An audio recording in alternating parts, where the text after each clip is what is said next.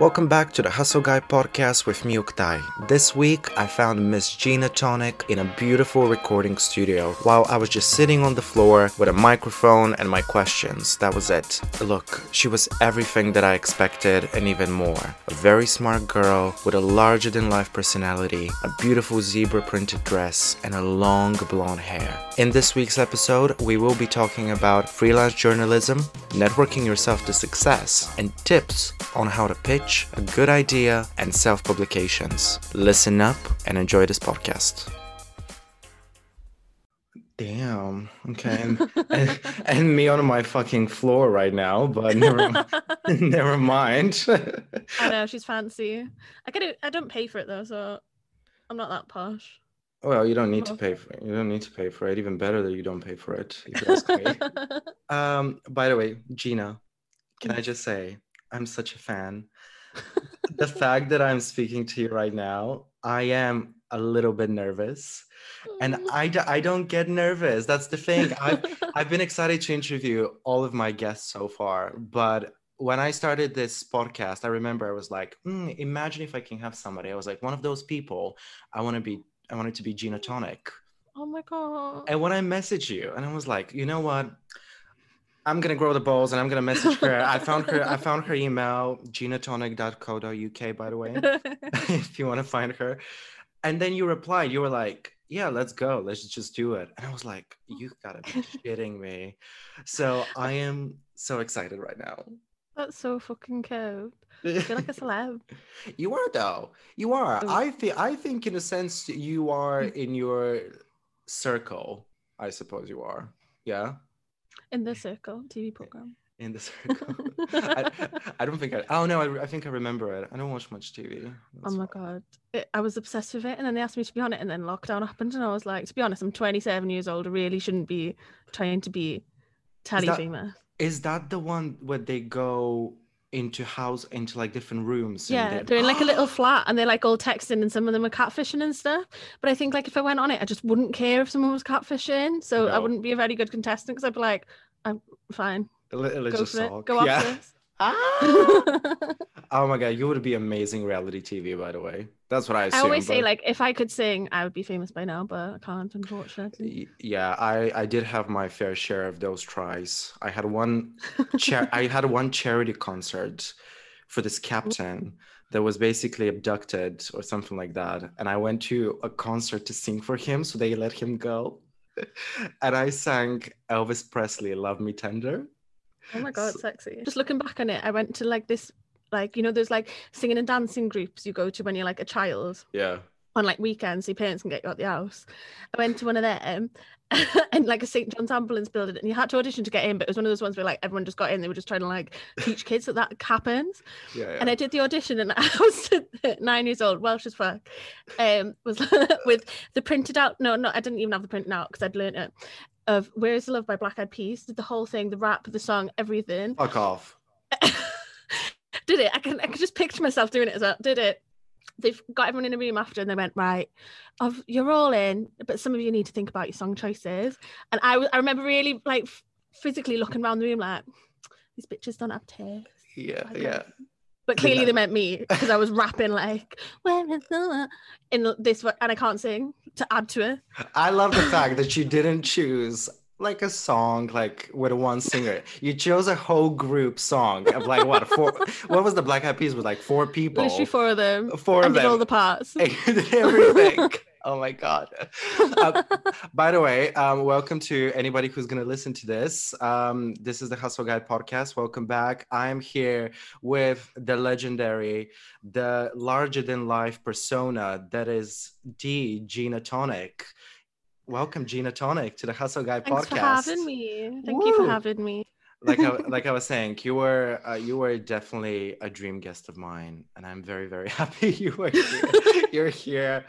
I love the print, by the way. If anybody obviously has seen Gina Tonic, you're very out there with the fashion, and I appreciate it so much. And I am blessed to have a family who appreciates it so much as well, because I showed you the other day to my mom and my dad, and they loved you. They were like, who's this? Who are you interviewing? I'm a family favorite. Exactly, yeah. Gina, do you want to introduce yourself to our listeners? Yes. I'm Gina Tonic. Like you said, I'm a freelance journalist, editor, and the co-founder of the Fat Zine. I'm current digital editor for Polyester Zine as well. And obviously, as you said, I've got bylines in ID, Vice, Dazed, Cosmopolitan. You kind of name it. I've put my foot in it. But you also have a lot of, I would say, like a lot of queer influence. Just the name Gina Tonic. So surprisingly, Gina Tonic is not your actual name, I presume. No, I always get people No. being like, "Is that your real name?" And I'm like, "Yes." So Mr. and Mr. Tonic had a kid, and they thought, we've used Gordon now. Let's have Gina." No, it's not my real name. My real name's Gina Jones, which is as Welsh as it comes. Gina Jones. I love that, by the Still way. sounds good. It It's sounds like very good. alliterative. It sounds very much like an author name. Like what was it? What was that? Bridget Jones. You know, Yeah, and she like the Diaries of Bridget Jones. You could have played that out quite well, I've by the way, got as big well. Bridget Jones energy. How did the name Gina Tonic come, by the way? Do you love just the gin and tonic? And you were like, you know what? My name is Gina, and let's go. It happened because my friend used to work in this bar, and I always used to go in there and write, and we'd just do shots and just get really hammered while working. And I was just sat there, and I was like, we always used to say like, what would our drag name be? And then I was like, I've got it. It would be Gina Tonic. And then I changed my Facebook name to Gina Tonic because I always used to just have like when Facebook name would always be Just something random different. names. Yeah. Yeah, just stupid shit. Yeah, I changed it, and then I started working for polyester. So it must have been like 5 or 6 years ago. And I was talking to the editor for that I Only Gamble through Facebook Messenger all the time. And then I think she credited me for something as Gina Tonic. And I was like, that's a lot better. Like, it just looks a lot cooler. There's probably loads of Gina Joneses out there because Jones is like the most common name in Mm. like the Western world anyway. So I was like, yeah, I'll be a Gina Tonic then. But I kind of wish I'd been Gina Colada now. Gina Colada. That is high end drag, by the way. Gina Colada. What is if I your ever name? go if I ever go into drag, then that'll be like the other persona, Gina I was Colada. I was gonna say you can afford that because the persona, the writer, Gina Tonic, and the drag queen, Gina Colada. When did you start freelance writing? Because It's a bit of a weird one because I always wanted to be a creative writer ever since I was tiny. I remember I told my mum I wanted to be an orthodontist because I thought I can write books, but I'll make loads of money being a dentist. My mum was like, "That's not what that means." And then I went to university for creative writing, and then in the end of my second year, this summer, I was like, "I need to get an internship or something. Like, I don't want to be one of these hoes who's just got a degree. I need some like experience as well." yeah, So I applied for loads of different ones, like ones in publishing, and then I applied for one journalism one. And the only one that got back to me was the journalism one. So I was like, fuck it, I'll just do it, something to yeah. do. And I just loved it. Like I loved the community. I loved writing like that. I just had never thought about doing it myself, but I just really enjoyed it. And then when I finished university, I was really lucky. I'd made friends with this girl, this writer who's also an editor, Marie Southard Ospina. I made friends with her on a train. She just was like this fat, fabulous, beautiful woman. I was on this train from Leeds to Manchester. And when she got off the train, I was like, I need to be friends with this woman. So I chased after her No, and was I like, love I know that. you from somewhere. Because I recognized her because I think her picture had been shared on like Tumblr or something. I was like, I know you from somewhere. And she was like, oh, and she's American as well. And she had this Mm. gorgeous, like velvety accent. And she was like, oh no, sorry, I don't know. And I was like, well, here's my number, let's be friends. And she was like, to be honest, I've only just moved here. So yeah, I need more friends. And we became really good friends and kicked it off. And she worked for this publication called Bustle. Mm. When it was first starting out, and then she moved back to America, moved to New York, and got an editor role there. And then when I finished university, she messaged me and was like, "I think you should do this as a job." So I had a full-time job at Bustle, working remotely from the UK for about a year, maybe a year and a half. Mm. And then following that, they changed editors, and I think they changed their policy. They had like a big switch around basically. Yeah. And we're like, we don't really have like room for shifts for international writers anymore. And then like, I'm very open about it. I had like suffered a really, really bad nervous breakdown around the same time, but just partially from losing my job, but from like some family issues and obviously just being like a crazy chick. And then after I recovered from that, I've got a full-time job doing social media for this vintage brand, and then also work my way up to being the e-commerce manager.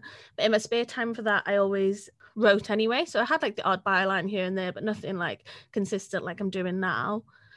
And Would then you, sorry to stop you. Would you say that a lot of times with freelancers, like you'll be having the time of your life, you'll be getting some gigs here and there to write, but you just have to have something on the side when you're starting? I think it was just you kind of have You have to, like, it's just a symptom of the industry. Obviously, like, you could do this while you're working at university and you've got money coming from loans. You could do it while you're just living at home and don't have bills to pay and things like that. But I do think a lot of the time it's important to start out with something to lean back on for money.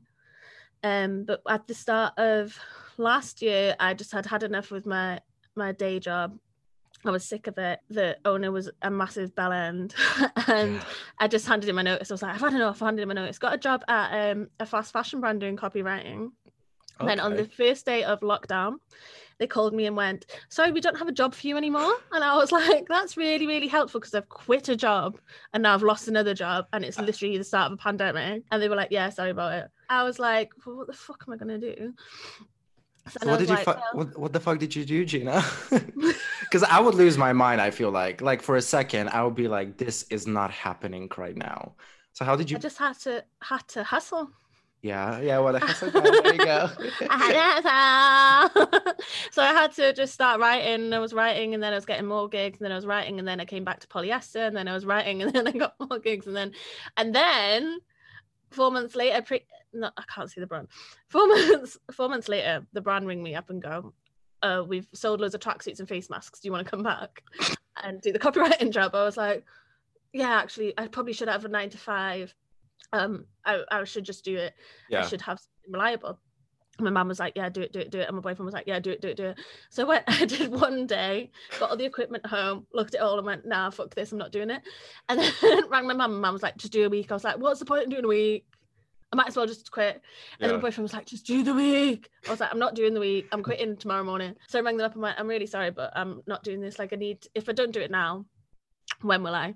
Yeah. And I've been being successful at it. So I was like, if I don't take the plunge and rely on my skill set to be a writer, I would have never done it. So it's kind of just like a series of things happened in the right order during a global pandemic that put me in this position. That is the weirdest thing, isn't it? Because I've spoken with other people as well that their freelance career has actually like escalated so much since the pandemic has gone, because they're like, if I don't do it now, when am I going to do it? Or they lost other opportunities that allowed them to do this. So it's very similar to you as well. It's very much what you make of it, I presume, as well for you. Would you agree with that? You kind of just have to roll with the punches. I think it's definitely one of those things where everyone was just put in the position being like, what do you want out of life? What do you want? What are you going to be enthusiastic about? Well, how are you going to hustle? And when you get put in that position, you do just have to be like, it feels like life and death. Obviously it's not. And it was funny because a week after, my mom rang me, and she's a nurse. And she rang me and she went, I'm really sorry. And I went, why? What have you done? And she went, no, because I've not supported you. I told you made a bad decision. And I was wrong. She was like, because when she was 30, after having me and my 2 brothers, she went back to university to train to be a nurse. She said that everyone said to her, that's stupid. You've got 3 kids. Why have you done that? Like, you shouldn't do it. And she's like, I'm so glad I took the plunge, because she loves being a nurse and she's been a nurse for over 20 years now. Amazing. So she was like, I'm going to support you in the same way. And now take a look at me now. And look at where we're now. 2 successful people sitting in front of each other. Do you think, because you said you studied, what writing was it? Creative writing? Yeah, English and creative writing at Manchester Metropolitan University. Fancy. Sounds fancy. It's like the shit one. Oh, is it? Okay, fair enough. I don't know. Was it, do you think your degree was useful? And I'm getting this question now from an article. I'm going to be saying a couple stuff from your articles because I've read a lot of them. You did have a very nice article about, I have the most useless degree in Europe, which you somehow made it very optimistic, by the way. For anybody who's wondering what she's talking about there, go find it. Everything's online. But do you think your degree was useful, that you can use it now as well? I think it was very useful. I think it gave me a look at a way of looking at writing that's different to maybe people who do a journalism degree or do copywriting degrees or marketing degrees, because I see words as creative more than like fitting a purpose, I suppose. Yeah. But I think what I really liked about that article when I concluded it and when I thought about it was the idea that further education shouldn't be something that we only partake in for educational purposes or for furthering our careers. I'd say I think we should be able to partake in higher education for enjoyment and for learning's sake. And it's something that's been robbed from us because they've put many high fees on it and so many class issues on it and all sorts of things. But I genuinely believe that higher education should be more accessible and more seen as a thing of joy. I was very blessed from being Welsh, because when they put the fees up to £9,000 a year in the UK, the Welsh Assembly government went, nah, mate. They went, nah, you're not paying that. So I pay £3,000 a year, and then the rest was subsidised through the Welsh government. So I'm very blessed in that regard as well, for being Welsh. Oh, Welsh. I love. You are a very loud and proud Welsh woman, and you do put it in your work, and I see it around Twitter as well. And yesterday I saw on Twitter that somebody did message you about one of the things you wrote, and you told them, just write your own fucking article, leave me alone. How do you deal with people? Because obviously when writing these things, you're putting yourself out there. When you're writing those words, are you like, fuck, let me delete this because somebody might think of this? How do you keep it straightforward and keep it Gina Tonic and just move on? I think I'm worse for it, because I quite like winding people up. So I'm like, good. Oh, I'm writing this article about a united Celtic nation. I could quite easily say, but England's good. But I was like, no, it's a steaming shit pile. Because I was just like, that's how I feel, and I want to be honest about it. Like, if you're writing things that you're not being completely honest to how you feel or how you perceive life, then how are you going to be able to back it up when people do come for you? Because if people like the Gina Tonic narrative, they're going to come back for it rather than you flip-flopping from an article to an article. It just wouldn't make sense. Another article of yours I read, which I think is one of your best ones, and it's very transparent and it's very raw, which is quite amazing the way you wrote it, that you were £4,500 in debt when you finished university, I believe. Was it around that time? It was a bit after. So when I finished university, I was actually free of debt. Okay. And then that's why I was able to take the plunge on doing the shift work, and it was well paid. And then when I had my nervous breakdown, I accumulated a lot of debt around them. So how did that change your career and dreams, really? It changed my career completely, because I was literally on benefits, sitting in bed crying every day. And then I got the full-time job doing the retail e-commerce social media for this vintage brand full-time, and having a 9 to 5 really picked me up, and it made me just appreciate how hard it is for people, and how hard it is to pull yourself out of a hole, but also made me really aware of my strengths and my sense of character, I think, and being able to work my way through it. And I think without like having that job, I think I learned a lot about my own work, the way that I work. And I think I wouldn't really like to go back to a 9 to 5 now, but come into Huckletree, which is like a co-working space, revolutionized freelance. And I don't think if I had it, I would have stuck with it this year, because I'm very much like an in-person kind of person. So I like getting up, getting dressed, going somewhere, seeing people every day. So I think that that's what I took away from having the 9 to 5 e-commerce job. And now I'm better set. So like, I know that as a freelancer, I wouldn't be one of those people who are like, oh yeah, I'll just do it for my setty all day. I have to get up and go. You have to go somewhere. I think it was a great lesson for me to learn. It kind of inspired me as well to look into the different opportunities you have when you have mental health issues at a particular time, to look for help, even in financial institutions such as banks. And for you were like, oh, I called him and I was crying on the phone that I'm having a mental breakdown now and I cannot pay my debt. So what are we going to do about it? And I never knew that they can actually help you in those situations. Yeah. So when I pitched it to my editor, Ryan, he was like, I didn't know banks did that. And I was like, I think maybe they don't publicize it because it's still a bit of a taboo subject, obviously, mental health. Yeah. But when I rang them up, like, they couldn't have been more understanding. Like, I literally was on the phone being like, right, so I've had 2 suicide attempts this year. One was in summer, one was at Christmas. Do you really think on my minimum wage job that I've taken, I can afford £1 a day fees and pay you back? And they were like, no, yeah, you're right. Let us do something about it. Yeah, I think the more like you're honest with people, the more people can do for you. In general, it's just about having the strength to be honest as well. You said you obviously now you're editor and stuff like that, and that's a bit foreign to me. So if we can please go through the process of how, let's say if I want to have an article and I want to publish it somewhere, where the hell do I start from? So I think the there's two things you need when pitching. And the first thing is a great idea, obviously.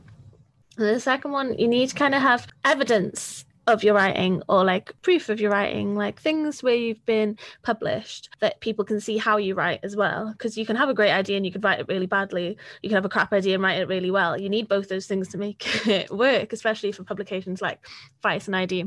When I was working for Bustle, I was also writing for free for some underground publications like Sister, but Polyester Zine mainly. The thing is, you don't have to write for free to have proof of your writing. You could have a blog, you could have start your own publication, you can have something, just a part of the internet where you've got some written work where you can be like, this is the way that I write, so you can present that with your ideas. And then I think a lot of the time you just need to compile that into an email, and most publications will have that style guides on how to write a pitch. So different publications will have different ways of pitching as well. Like when I pitched for the Telegraph, I didn't write in the way that I'd pitched for Vice. Absolutely. You pick it up, there's like so many guides and like access out there for you to read. And I know like ID have theirs quite prominently on their website, and literally if you just search like publication pitch guide, it'll usually come up, so you can just use that and then just put your idea in it, a couple of sentences about why you think it would work and why you're the person to write it, and then some examples of your work. But I'm lucky now because I've made my website, so I can just be like, here you go. So what is a good idea for you? A good idea is something that you maybe not read before. And I think a good idea is something that's like, if you threw it out into your friendship group, does it get laughs? Because I like doing comedic stuff. And then, or does it get debated? And I'm literally submitted copy for one for Vice about which way you meant to wipe your ass, stood up or sit down. And that just sounds ridiculous, but it's so controversial because people who do either like back it 100%, that's why they do it. That's why they do it. I researched it and was like, fuck it, why do we do it? And it turned out that from potty training you're taught to do it stood up, and then most people end up sitting down because they're like, this is comfier. And some people never knew that you could sit down. But stuff like that idea was just me going to my mates at the pub going, why do you wipe your ass? Do you do it stood up or sit down? And it's evolved into that, and it evolved into... Didn't you one time, I don't know if you published it, and I'm really sorry if it's not true, but I have a memory, I think from this summer, about an article, The Health Benefits of Swallowing Cum. That has been published. It's been published on The Breakdown. It was supposed to be originally for Vice, and then they had some like video thing go up that was along the same lines around the same time, and it caused a lot of controversy because people were like, well, there's no scientific fact in this woman that you've interviewed in this thing. Mine had scientific facts. I asked a scientist whose job was literally to find out the benefits of cum. So it got scrapped, but a lot of publications are really good where, like, say if you've been commissioned to write something for them, and then they'll pay you like a kill fee, and then they'll either say yes, you can get this, put this somewhere else, or no, you can't put this somewhere else. And when I started The Breakdown as sex and relationships editor, I've got this piece, it's already written, let's just put it out. And Patty Gladwell, who is a legend as well, and the editor-in-chief of The Breakdown, was like, yeah, let's put it out. So let's go back to the fact that you were featured in Cosmopolitan with an article titled "Why I Only Want to Have Sex with Fat Bodies." Obviously, it's not really on brand for Cosmopolitan to do something like that. A bit mainstream. Yeah. How do you break down that barrier to go to Cosmopolitan and be like, this is what I want to do? It's not really on brand for you, but it's on brand for me, and it's good, so you're going to take it. It really does depend on these things with the editor that you work with, and the editor at Cosmopolitan, Paisley Gilmore, is a fucking legend. So she just put on Twitter being like, I'm looking for pictures, and I was like, go on then. And it's really an honor, to be honest, to write for Cosmopolitan, because it's such one of those like women's brands. Even if it's a bit cliche, it's still exciting. And yeah, I just pitched it to her and she was like, I love your work, I'd love for you to write this. And I've written like a couple of more things for them since, and I think they are really trying to open themselves up to being more inclusive with their content as well, especially online. But I don't know if I'm allowed to say, but the that piece in particular is going to be in the print issue in February. What would you say was like a really good pivotal moment in your career that you're using it right now? Like, was it something like an article you wrote that really blew up? Was it your Twitter in terms of like your personal brand? Something that really moved you really straight ahead?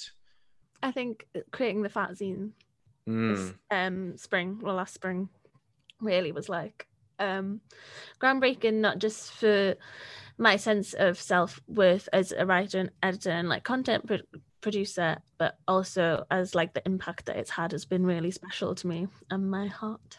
Did you experience any challenges when publishing it? It was quite hard on a physical level because I co-founded it with Chloe Shepherd, who's an incredible She's amazing, artist. by the way. Yeah, she's Yeah, fabulous. she's great. I've known her for years, and then she moved home due to some unfortunate circumstances, and was like, "I've got all this spare time," and I was like, "Well, I've got all this spare time because I've been fired twice. Well, not fired twice, but quit two jobs. Quit jobs. And and all the like zines and all the merch and stuff is at her in her nan's garage, so she's like in charge of just posting it and stuff. And then obviously we've had all like the COVID delays and stuff where people aren't getting their things, and we kind of have to be. And it's a bit frustrating because people will approach you like your Amazon and be like, "Here's my order number. Where is my parcel?" And you're like, "Oh God." I don't. And with this, it's like it's upsetting because I want people to get it. I don't want to be giving people refunds. It's not really about the money, especially because the money for the first issue is going to Black Lives Matter charities anyway. It's not for us. Amazing. It was more just upsetting for. I want people to be able to have it and hold it. And, were there any expectations when releasing it? Because obviously, I know this was a big, like, this is your baby. You've wanted to do this for a very long time. It's a topic that you relate to a lot. It's something very close to your heart. So when you put something out there, and it's not only digital, you can actually hold it in your hands. Were you expecting anything? Were you expecting for people to be, this is amazing? Or were you like, fuck it, I'm just going with the flow? I think we were just excited to create it and have it, even if just we were going to hold it. And we kind of knew that it would do somewhat well, at least like in our circles, because we both got like a bit of a following and things. We were like, it'll do all right. I think we printed 400 or 500 copies for the first one, and then it sold out within like a month or something. So we reprinted it, and now we've sold over like 1,000 copies of it, and it's just so special and exciting to think that many people have got one and relate to it, and it's something that helps them. That is amazing, because it's incredible. I've never seen anything like it, by the way, and the visuals and everything like that. It's so positive and beautiful. Did you, or I presume maybe Chloe, because she's a photographer, is everything original in it? Everything's original, so it's mainly submission based. But we also like contacted some people to do things, like we contacted LaShawnee to do a playlist. I interviewed Jay Krakauer because I just love her. Some things were, I think Chloe wrote an essay, approached my other friend, I approached Marie, got her to write an essay. So it's hard, like a bit creative, a bit submission based, but everything in it is like original content for the fanzine. You've interviewed some really great people. Do you have like a favorite? Do you have like a favorite? When I interviewed Jimbo, it was really like, it was just so surprising to me how honest and candid and just what a beautiful soul that he has. He was my favorite on Canada's Drag Race. I think he was everyone's favorite on Canada's Drag Race. But on the phone, like I kind of expected it to be maybe like him not to take it as seriously, or maybe not him to be a bit more jokey, but he had a huge sense of authenticity and of self that really touched me. I really appreciated it. Oh, and interviewing Cupcake was, of course, incredible. So Gina, to finalize, what is the future holds for Gina Tonic, and what does the future hold for the fanzine as well? So we've just closed submissions, or we're closing them tomorrow. Yeah, I think tomorrow submissions closed for the fanzine too, and we're hoping to release it on Valentine's Day. Ooh. And the issue theme is love, and I think there's going to be, going forward, there's going to be no Gina Tonic without the fanzine, and I hope that it becomes not just something that people associate with me, but of its own publication and held in its own regard. But I also hope that it's something that maybe I can eventually pursue full time. Oh, really? Fingers crossed. Oh, fingers crossed. I think that would be like, me and Chloe haven't paid ourselves. We haven't paid ourselves a penny. We're hoping maybe as things go on, we'll be able to get a bit of reimbursement. And with issue 2, we've been raising money through merch and things like that to be able to pay people, because I think it is really important to pay people. We're gonna hopefully be able to start getting budget for it and make it a bigger thing, because we've sold out of issue 1 and people are asking for it. You are the exact same person I imagined you to be, and even me reading your tweets or your articles, you are that person. So you're so authentically the Gina Tonic brand. Oh, I love that so and I love that so much. So yeah, I'm just a mad cow.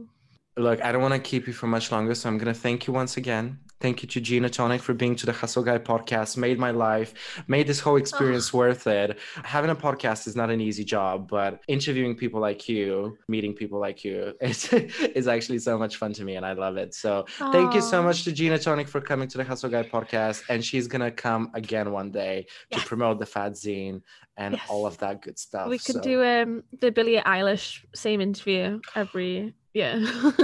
Gina, don't challenge me, girl, because I'll do that. I'll do it. I'm down. Let's do it. Next year, in 2022. Cool. I'm going to let you go now, Gina. Right, Thank you so much. Bye-bye.